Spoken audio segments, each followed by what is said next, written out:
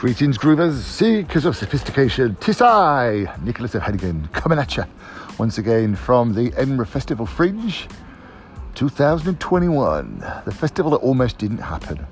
And I'm sitting now in the Assembly Courtyard. It's afternoon. I've just been to see a show about Victoria Wood, and if you want to read the review, go and have a look at bohemianbritain.com. Yes. There's a sci-fi theatre piece I'm going to look at later today. I also managed to get tickets to Francis Bacon, which is great, and there's a review about that coming up soon.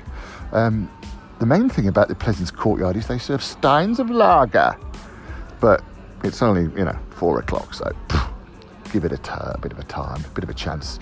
I also went to see a play called Shell Shock at the Assembly Studios, Assembly Theatre, with Tim Marriott, and that was really good. There's a review about that due to appear soon as well. In the meantime, I hope you're having a good time where you are. It's trying to rain here, but yesterday was gorgeous, and it's my penultimate day, so I shall probably pop on a couple more times to say hello. If there's anything you'd like to know about the Edinburgh Festival, then you can reply to this podcast, apparently. Hey, how posh is that? I'll speak to you soon. Ta-da!